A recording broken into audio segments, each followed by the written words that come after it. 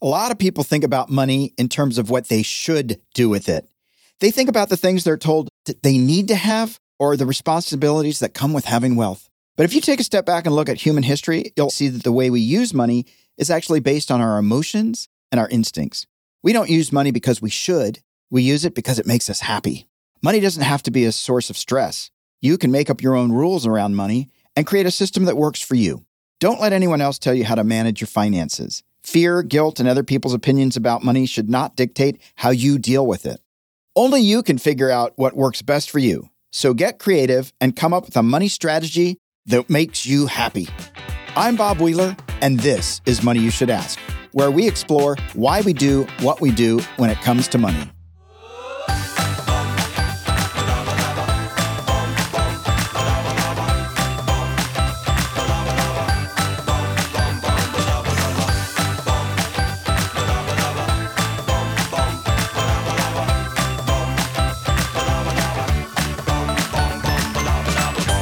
In this episode, I speak with money coach Mariah, aka Mariah Raynor. We talk about the whys of our money choices, not the shoulds. We talk about how we feel about debt and feel about money. We geek out on the power of words and how significant they are in our money mindset. Mariah stresses the point that we all get to make our own rules about money.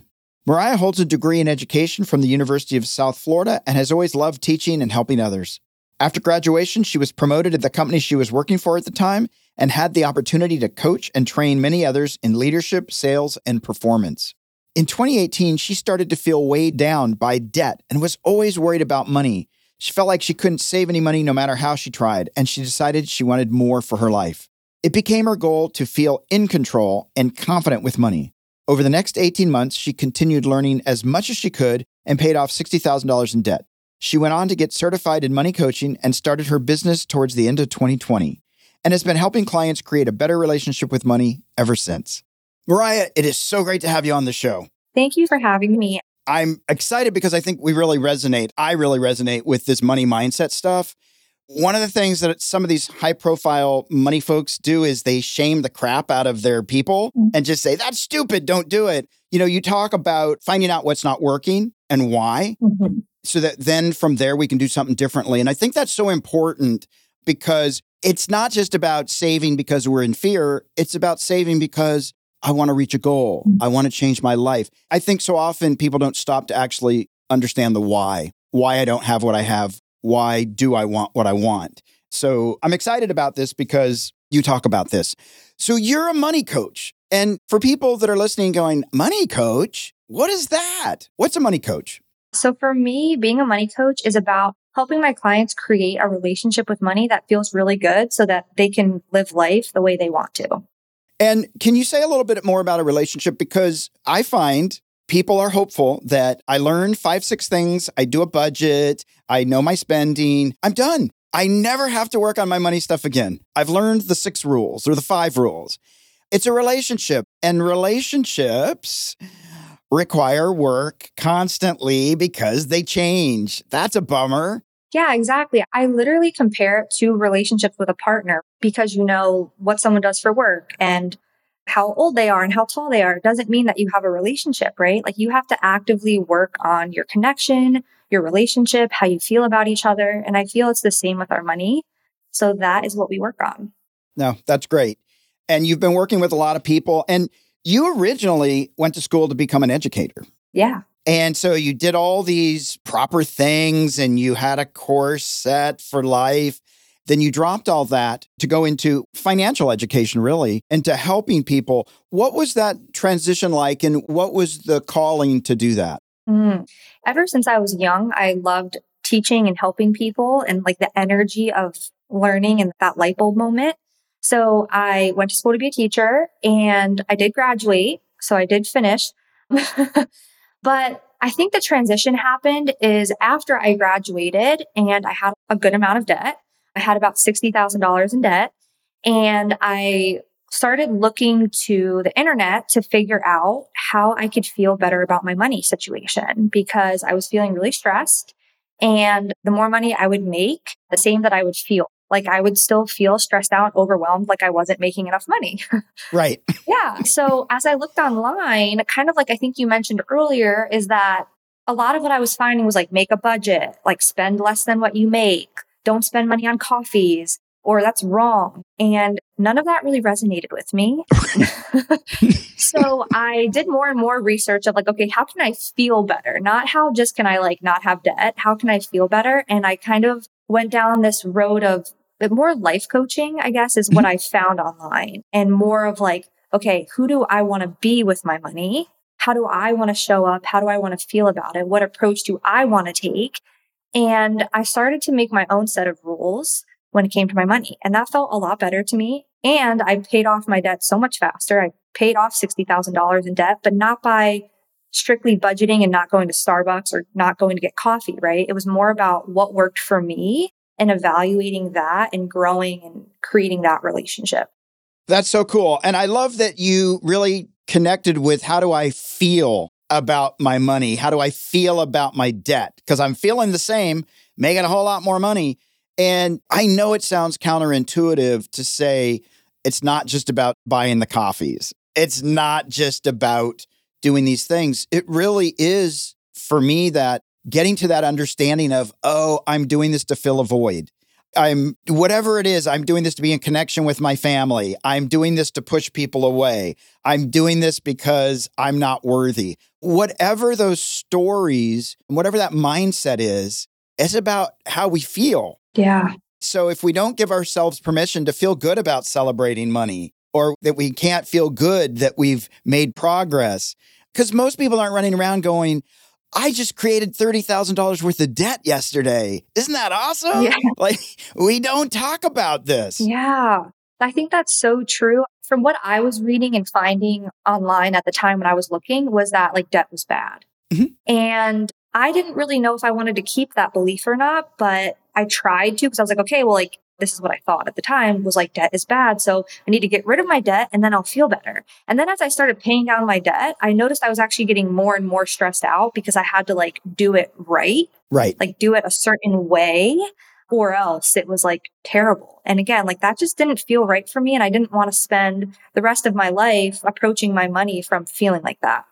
Yeah. And I've talked about this on a few episodes. When you paid off the debt, was there a big parade? Did you get like awards and accolades? Did everybody come in and just tell you how amazing you were? Or was it just sort of another day? It was definitely just another day for me. I'm not sure other people's answer, but for me, I was like, okay, I paid off my debt. Like, now what? I've been focusing on this for like 2 years. It's been my entire identity. Like, what do I do with my life now? Yeah. The reason I think that's important is because I think for everybody, it's pretty much another day. And I know a lot of people have paid off the debt and said, now what? Like, Yeah. isn't anybody going to like pat me on the back and tell me I'm amazing? Because it's a lot of hard work. Yeah. But often the hard work, nobody pats us on the back. We just do it because it actually benefits us. Yeah. I even think about it, like I've compared it to when you get engaged to somebody and you're like leading up to your wedding and you're super excited. You're planning all the things. You're like getting everything ready. And then you get married and you're like, okay, what now? Like now we're just going to go to work every day and like be bored. Like, oh, they're still there. right. It's like about the relationship. Like it's not all about the wedding day. Like you have to really continue to like work on your relationship. Yeah. And how did you get into debt, if I may ask? About 20,000 of it was student loans and about 40,000 was a Jeep Wrangler, which I still have. And I love that car. So, I'm happy with it. Now, you're pretty young and you're out telling people, here's how you can do it. Like, I thought you had to be like 40 or 50 before you could like give guidance. I'm joking, obviously, but you learned this pretty early. Did your parents help give you a new mindset? Like, I know you were not just feeling good about the debt, but where did you get all this experience, or what did you learn that helped you to say, you know what, I can actually help other people? Because some people can learn all this stuff and go, I'm still not qualified. I don't know it. And you're out there saying, look, I can help you have a different relationship with your money. I've been there. Yeah, for sure. So growing up, my parents definitely did have lots of debt and they did struggle with money. And growing up, I witnessed that. And I think that's part of where my fear came from around having debt, was because I didn't want it to like make my life hard, was kind of like one of the underlying thoughts there. And when I was in school for education, because again, I've always loved teaching people and helping them. Like that's been my passion. Like since I was 5 years old, I was making my little sister, who was a year or two younger, like watch me write stuff and read her stories, whatever. So I've always loved doing that.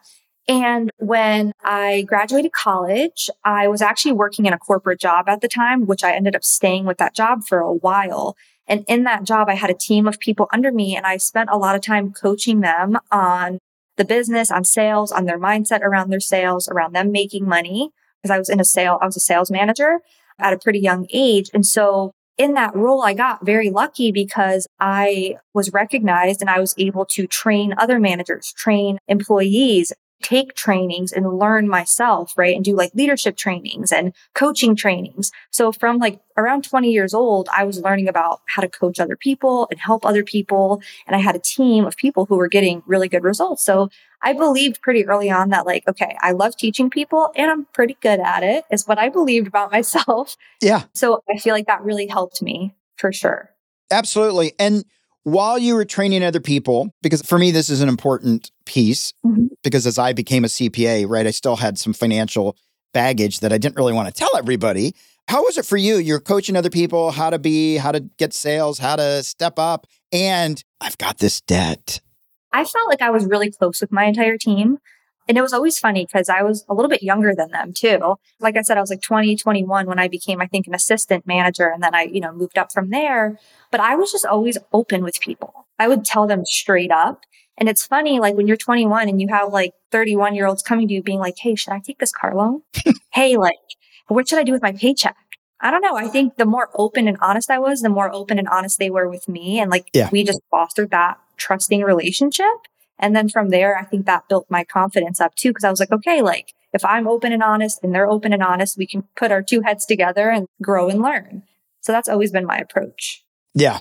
Well, now knowing what you know, would you have done it differently with the Jeep or with the student loan debt? Or would you have done it exactly the same? If somebody else were coming to you and they had the option to go into $20,000 with student loan debt and get a Jeep, what would you tell them?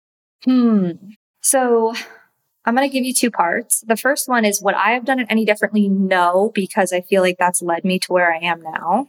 If a client came to me or even like a friend and was like, hey, should I go take out $40,000 loan or whatever it is? I think I would just ask them like, what do you think you should do? Like, what do you want to do? Honestly, and why? Because I think when I bought my Jeep, it was from this place of like, I deserve it. I drive an hour to work. Like I've always wanted one, versus like, no, I really love this car. It's going to bring me so much joy, like taking the top off. Like that was there too. But I think my primary reason in the beginning was not something that would align with me now, if that makes sense. So I always like to get to the root of like, okay, why do you want to do it? And are you going to love your reasons why once you go through with it? Yeah. How did you get to that understanding? Because it is an important piece on your website about the why. Like so many people just focus on the behavior, and it drives me crazy because I got to understand the why for myself and for others. Because to me, if I don't have that piece of understanding, I can't really do anything different. Like, why is that so important, right? So many people out there are just like, do this and change your behavior. And for me, if I didn't understand the why, I couldn't make a change. So I'm wondering, how did you come to that discovery? Because I'm in agreement with you. The why is critical, but I'm wondering how you got there organically. Yeah, I think the way that I figured that out was your question. How did I figure that out? I think I learned it. It's a skill, I feel like, to be in touch with separating out your facts and your circumstances from your beliefs and your desire for something.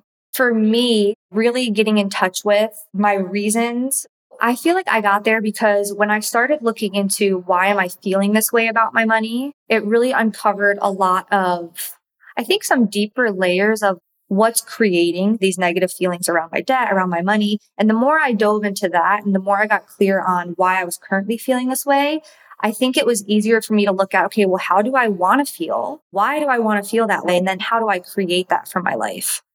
And do you think that that's really helped people when they start to understand the why, that helps give them the aha moment? I definitely think so, yeah. Because it does feel like that's the moment that you actually bring it to consciousness.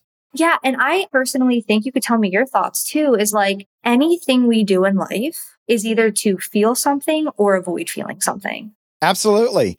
I think most of us think it's to feel something, and often it's actually to avoid. Yeah. We might have to feel disappointment. We might have to feel grief. It's so ripe there with emotions. Like if we go past what's going on, when I do workshops, I'll often ask people, what do you have to feel if you don't blame people? Like, what do you get to avoid feeling when you blame other people? And it can be really painful because then I actually have to look back at myself. 100%. And even like when I looked at my debt or with clients, if they have debt and they're like, I want to pay, like that's usually what I'll hear first. I either want to save up X amount, I want to make this amount, or I want to pay off my debt, or a combination. And I'm always like, how does your debt make you feel? And usually it's like stressed, anxious, worried, like those emotions. So essentially by paying it off, what we try to do is not feel stressed, anxious, worried. And so looking at like, what do I want to create more of instead of what do I want to get away from? Mm-hmm. And also it's like, why? What are the most common things that you see with people in the struggle? Is it just debt? Is it, I'm not enough? My parents will disapprove, or I'll seem like I'm greedy? Are there some common threads that you see? Yeah, I would say it's typically feelings of what I hear from people is like guilt and shame. Yeah. Like they don't want to make the wrong decision. And even if we like try to get really clear on like, okay, what's the wrong decision? They'll be like, I don't know. It's almost like I just think certain things are wrong and I think certain things are not wrong.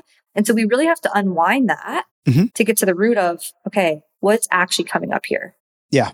And how do you help people see the light at the end of the tunnel? The last 10 years, they've amassed $60,000 worth of debt, $100,000 worth of debt. They're ready to make a change, and we need to get all this done by Friday. Mm-hmm. Yeah, I think part of like my process is, again, getting really clear on what you want to do specifically and why, and then separating out your circumstances and the facts of your situation from how do you want to think about it? How do you want to feel about it? What do you want to believe about yourself between now and the time that the debt is paid off?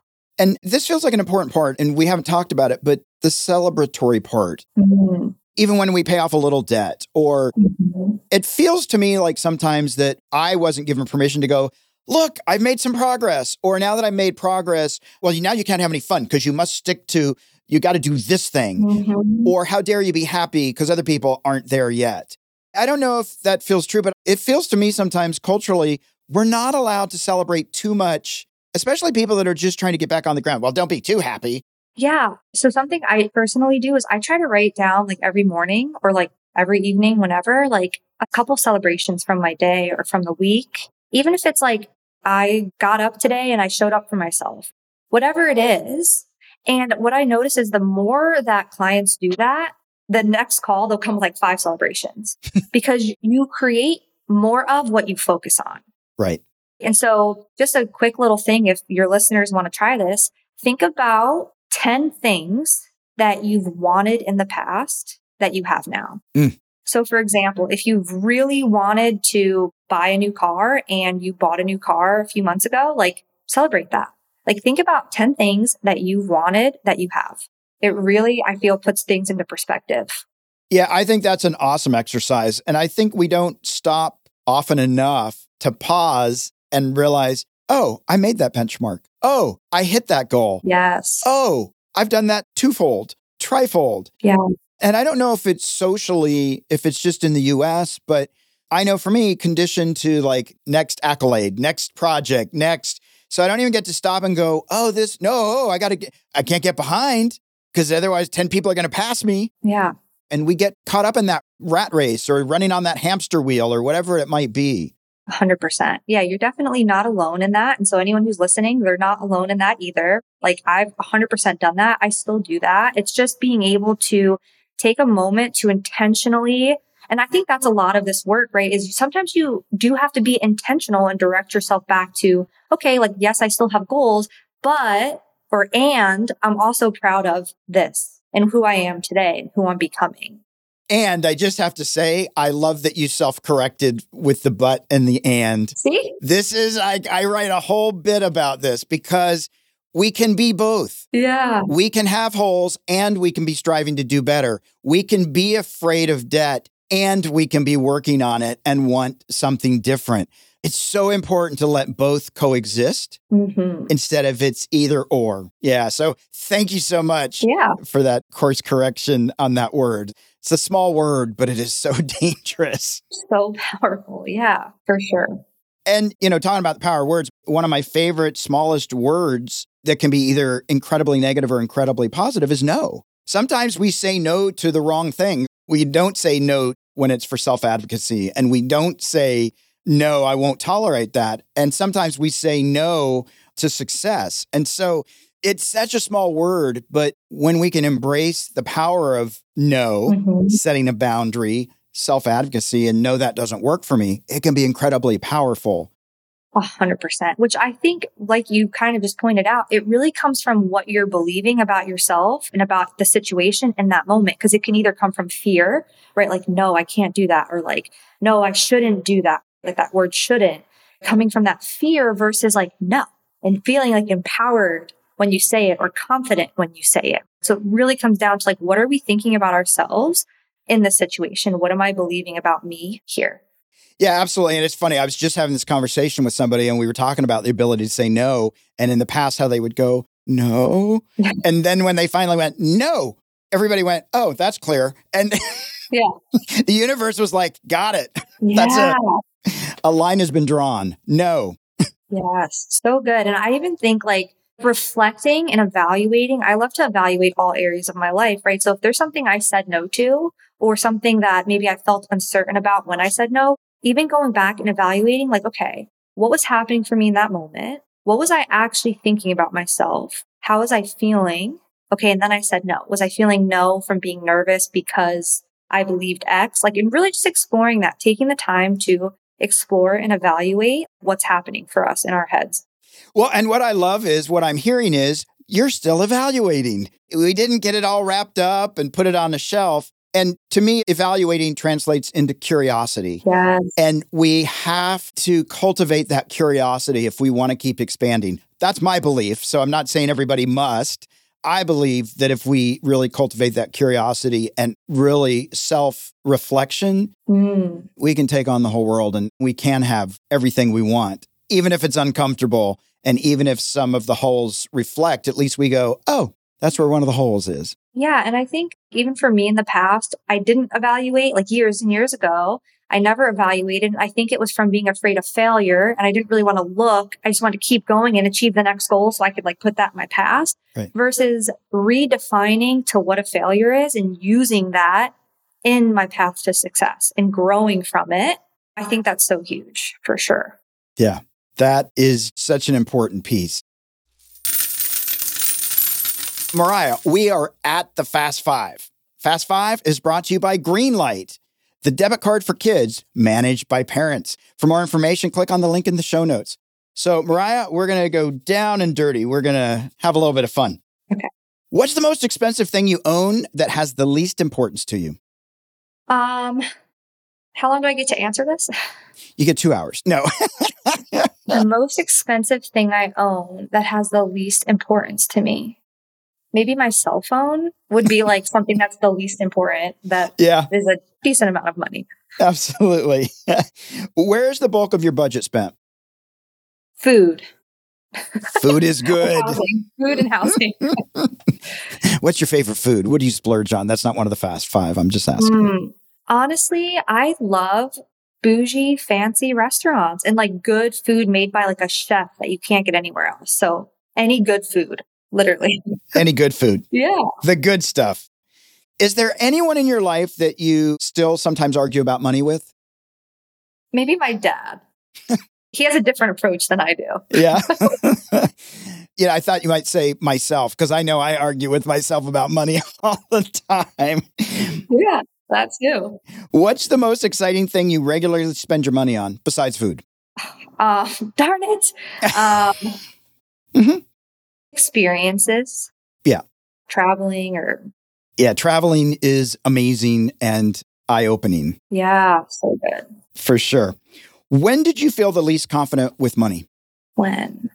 I think when I was first moved out of my parents' house and I was still in college and around that time in my life, for sure. Yeah. And can you look back and see the progress? Oh, yeah. I spent all my free time. I would like make and remake the same budget like 10 times in a week just to like make sure. It was the same numbers.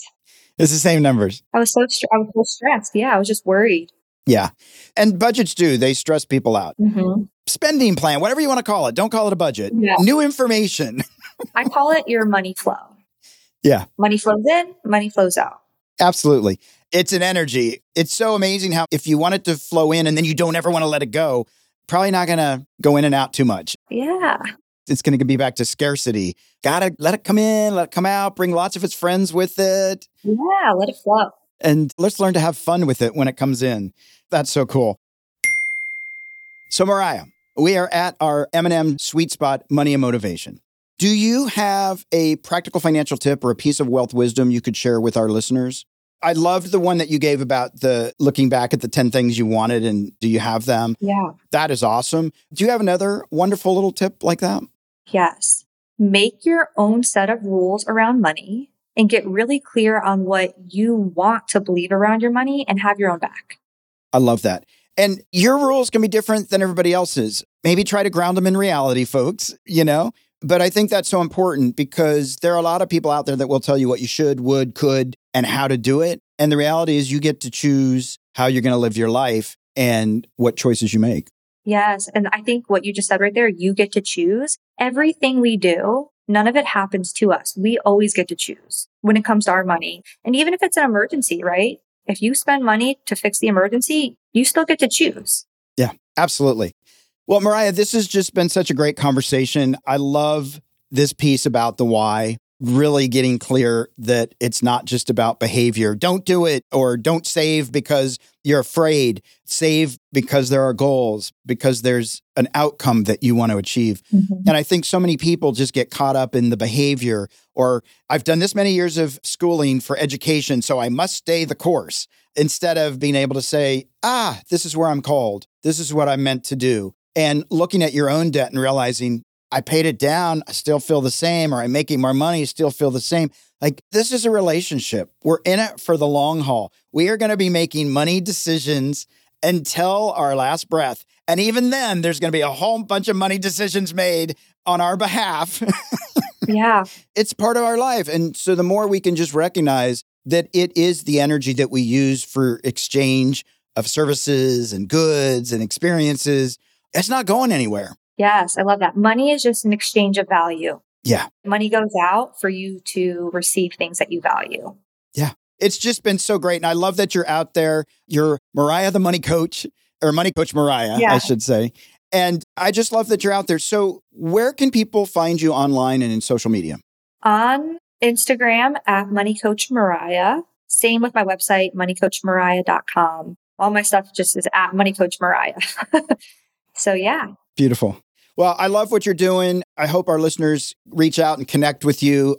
For me, it's so important to have a healthy relationship with money because it's not going anywhere. Mm-hmm. And there are so many people out there that are so unhappy with their current situations.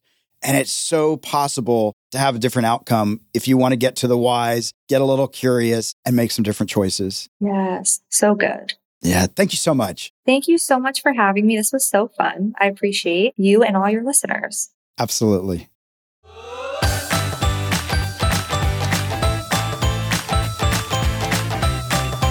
We hope you enjoyed this episode. Did you learn something new about your relationship to money today? Maybe you have a friend who has some financial blocks or beliefs that are holding them back. Please share this podcast so they too can get off the roller coaster ride of financial fears and journey towards financial freedom. To learn how to have a healthy relationship with money, visit themoneynerve.com. That's nerve, not nerd. We'll be back next week with another perspective on money and the emotions that bind us.